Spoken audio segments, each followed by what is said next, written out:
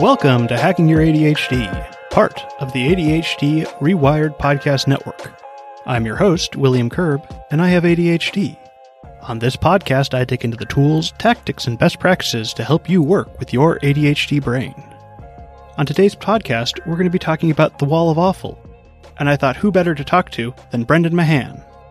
My name is Brendan Mahan. I am an ADHD coach, consultant, and speaker. I run ADHD Essentials, the ADHD Essentials podcast, and I am the creator of the Wall of Awful, which is what we're here to talk about today.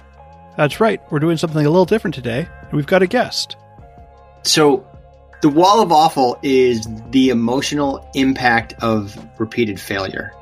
And as I built upon it, and I've been playing with this for probably 7 or 8 years maybe at this point, as I played with that, I started to see just how often the emotional impact of failure, right, those sort of like small emotions that build up over time, can make it harder for us to initiate tasks and take risks. And in today's episode, we'll be getting more into how the Wall of Awful is built and what we can do about it. If you'd like to follow along with the show notes page, you can find that at hackingyyouradhd.com/Wall of Awful. Keep on listening to find out what you can do about your Wall of Awful.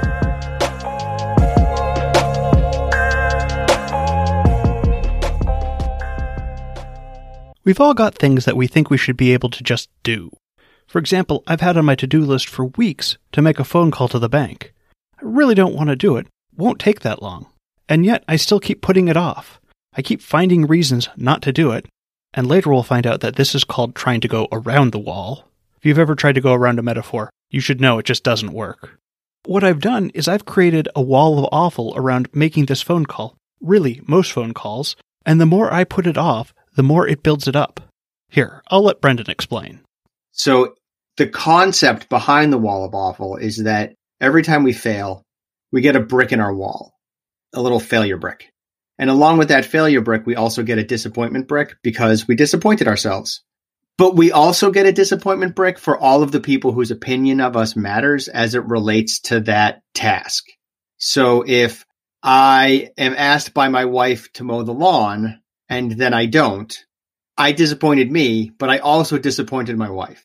And if I'm mowing the lawn because friends are coming over, I might feel like I get some disappointment bricks from my friends as well, because maybe they'll like disapprove of the length of my lawn or something. So the disappointment bricks, a lot of these bricks actually, are not necessarily based in reality. Like my friends can come over and not even notice that my lawn has not been mowed. But if I think they're going to be bothered by it, I still get those bricks because it's about my perceptions, not someone else's perceptions. And along with those disappointment bricks, we also get rejection bricks because we feel like people are going to reject us when we disappoint them, which may or may not be true, but we feel that way. So we get these rejection bricks. And then there's things like guilt and shame, fear, anxiety, loneliness, even if you get rejected enough. All of these emotions build up, and some are bricks and some are blocks, right? Like loneliness is a big block. Rejection is a brick. Guilt is a brick. Shame is a block. The difference being guilt is I feel like I made a mistake. Shame is I feel like I am the mistake. And if the reason you made the mistake is because you have ADHD, how do you tease those two things apart?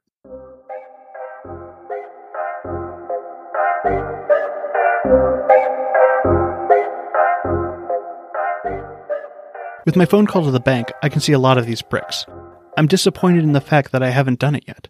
I feel like I'm disappointing my wife by not making sure I have all of our financial stuff taken care of. And again, this doesn't matter how she actually feels. It's about how I've built it up in my head. So she'll listen to this episode and probably tell me it's fine. But in my head, I'm saying, I know you're just saying that. You really think I should have made the dang phone call already. I also have rejection bricks from the fact that I know when I make the phone call, they're going to ask me questions I won't know the answer to. I'll feel stupid, and I'll feel like they're judging me. And of course, part of it is that I have to make this phone call because I lost some paperwork and my disorganization is seated in my ADHD. While I'd like to always be on top of this stuff, I'm not, and it doesn't matter how hard I try. Sometimes I lose stuff, and I let stuff slip. And when this stuff is based in your ADHD, it's easy to fall down a shame spiral. Fortunately, Brendan has something for this too. My thing is, I say sometimes the ADHD wins, right? Like that's my way of defending against shame and a little bit of guilt, little protection from guilt too. But the idea there is that like, yeah, I messed up, but I can kind of put that on my ADHD and move forward from here. And I'm not using the ADHD as an excuse. I'm using it as a reason, right? The way I differentiate those two is an excuse means I don't need to worry so much about the problem that I created. I don't need to worry about what I did to create the problem. And I don't need to worry about fixing the problem. A reason is like, I understand why I created the problem. And I still like accept that the problem is there, but I'm not going to carry a whole lot of emotional weight around it. But it is absolutely my job to fix this problem.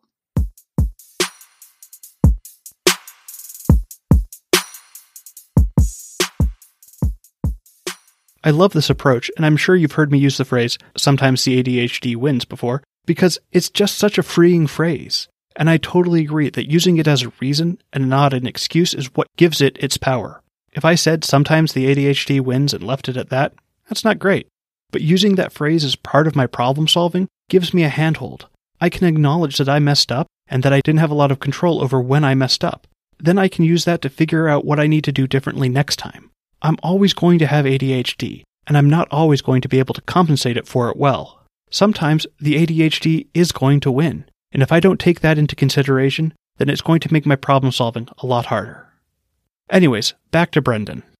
You've got all these emotions that kind of fall in and form this wall.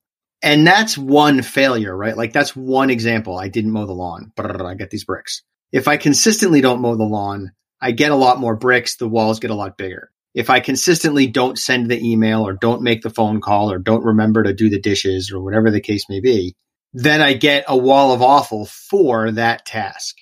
And everybody has a wall of awful, not just folks with ADHD, because we all have stuff that we fail at and struggle with, and that's okay.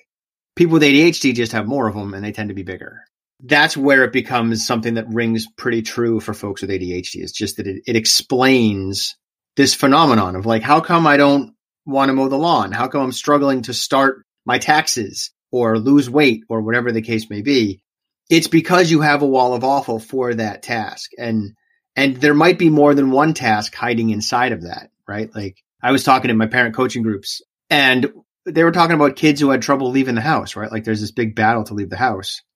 And I started playing with the idea that maybe the issue is not leaving the house, right? Like what if the issue is your kid struggles to tie their shoes? And the deal is in order to leave the house, your kid has to put their shoes on.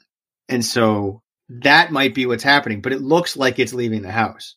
So some of this wall of awful stuff is really playing with fine tuning the steps of the process and figuring out where that process breaks down. Because if you got to leave the house quick, maybe slip-on shoes are fine for your kid and they can wear their sneakers at a different point. I don't know.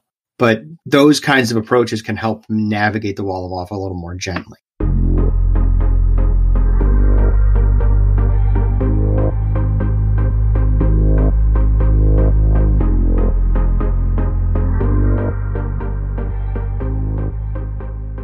Now that we've got a good idea of how our wall gets built, we can start looking at ways that we can get around it.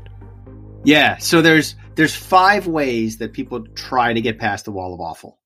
2 of them don't work. 1 works but is unhealthy, and then there's 2 that work. So the first one that does not work is staring at it, right? Like you're just like, that's a really big wall, but I got nothing. And then the second one that doesn't work is going around it. Right? Like I'll just go around this wall and it'll be fine. You're not going around it because it's a metaphor and it's infinitely wide. I know because I made it up. You're not ever going to go around this wall.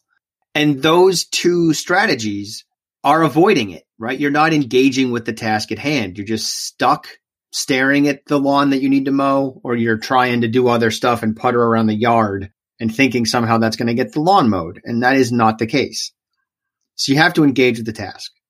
The first way that gets us past the wall of awful that is not healthy, and luckily it's also the only way that's not healthy, is to Hulk smash your way through the wall, right? This is when you're like, fine, I'll mow the stupid lawn. God, shut up. Like that kind of a response.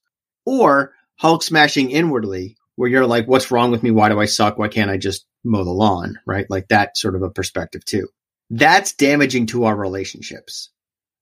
Either we're damaging our relationship with the person who is asking us to do the thing, our boss, our spouse, our kid, our parent, our best friend, or we're damaging our relationship with ourselves and our self-esteem and like, why do I suck? What's wrong with me? That kind of a thing. So Hulk smash doesn't work. Those three are the body's stress response. Fight, flight, and freeze. Hulk smash is fight. Go around it is flight. Stare at it is freeze.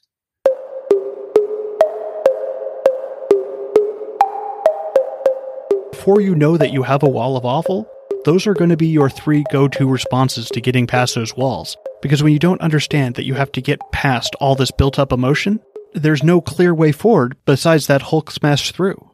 There have been so many tasks where I just put the problem out of mind and hope it will go away somehow. Sometimes that works, but more often than not, that just makes things worse as the problem builds up.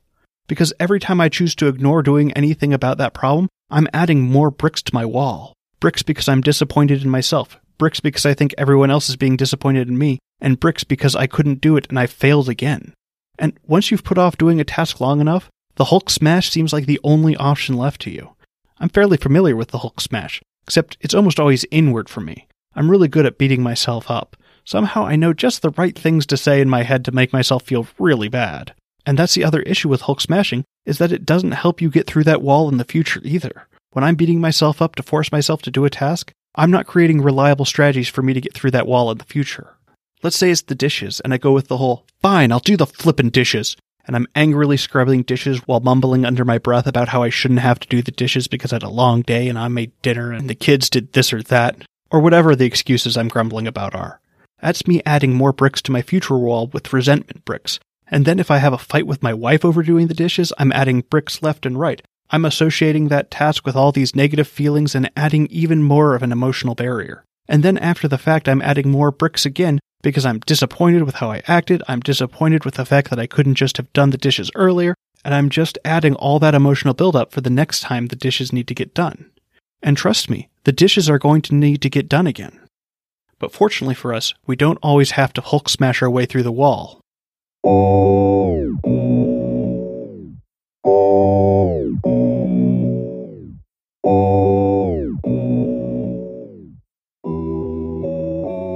The two that get us past the wall.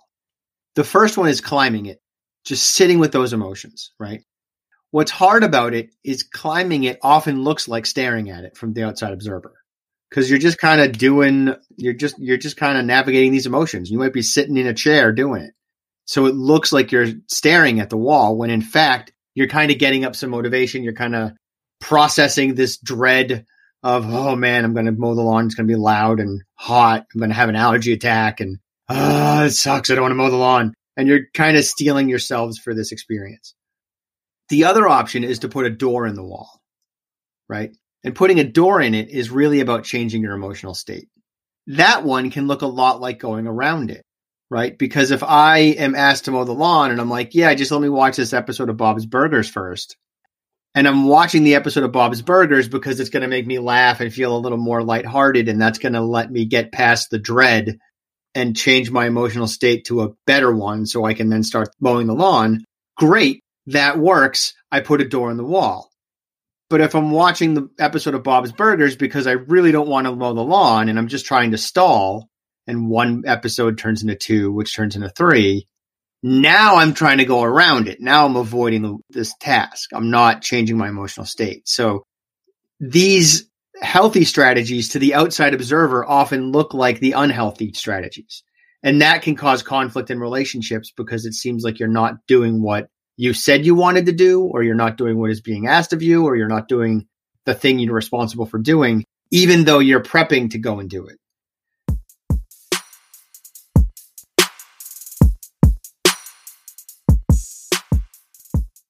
At this point about how climbing or putting a door into the wall can look very similar to either staring at the wall or trying to go around the wall, means you need to be very specific about what strategies you're using when you're trying to climb the wall or put a door in it. Because if you're not, it means it's very easy to fall into strategies that are really just staring at the wall or trying to find a way around it.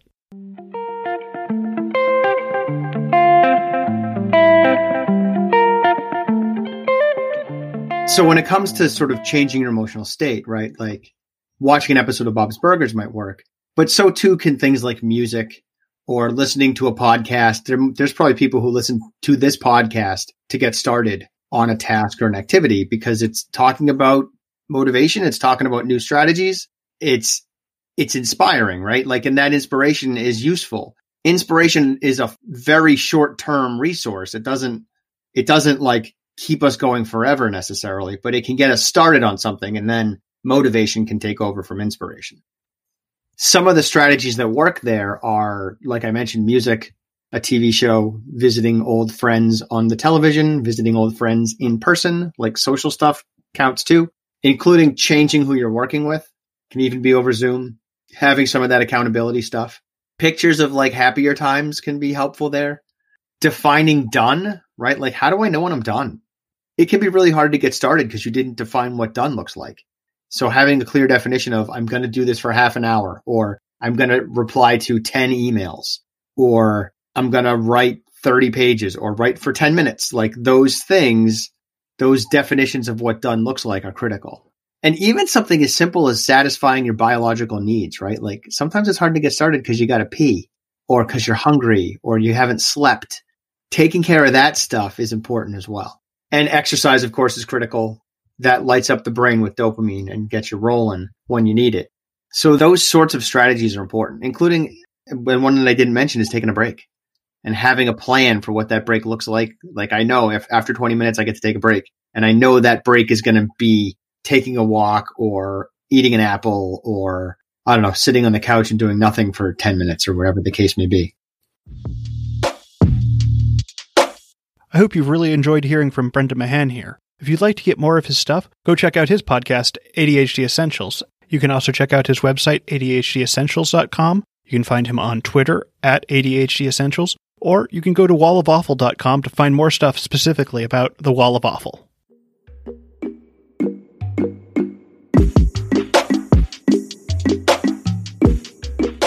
Thanks for sticking with me and Brendan all the way to the end. Before you go, though, let's do a quick rundown of today's top tips. 1. The Wall of Awful is the emotional impact of repeated failure, and it makes activating on tasks even more difficult. 2. While our wall starts off being built up with failure bricks, it is also built with things like disappointment, rejection, and shame. It doesn't matter if these bricks are based in reality, it matters how you perceive them. 3. There are 5 ways we try and deal with our wall. 2 don't work, 1 works but is damaging to our relationships, and then 2 that work. The 2 that don't work are staring at it or trying to go around it. The 1 that works but is damaging to our relationships is trying to Hulk smash through the wall. The 2 that work that we want to focus on are climbing the wall and putting a door in our wall. 4. Climbing the wall is about sitting with the emotion that built up our wall in the first place and understanding what's stopping us. It can often look like staring at the wall, but it's more about gearing yourself up to get over that wall. 5. Putting a door in the wall is about changing your emotional state so that you can get past the wall. It could be doing things like taking a walk, listening to some energizing music, or watching a funny TV show to brighten your mood. Just like climbing the wall, it can be mistaken for a strategy that doesn't work, which in this case is trying to go around the wall. That's it. Thanks for listening. I know this episode was a little different, and I'd love to hear what you thought. Let me know if you'd like me to have more guests on the show. You can reach me on Facebook, Instagram, and Twitter at HackingYourADHD. Or you can connect with me over at hackingYourADHD.com/contact. Also, be sure to check out the show notes page at hackingYourADHD.com/wallofawful.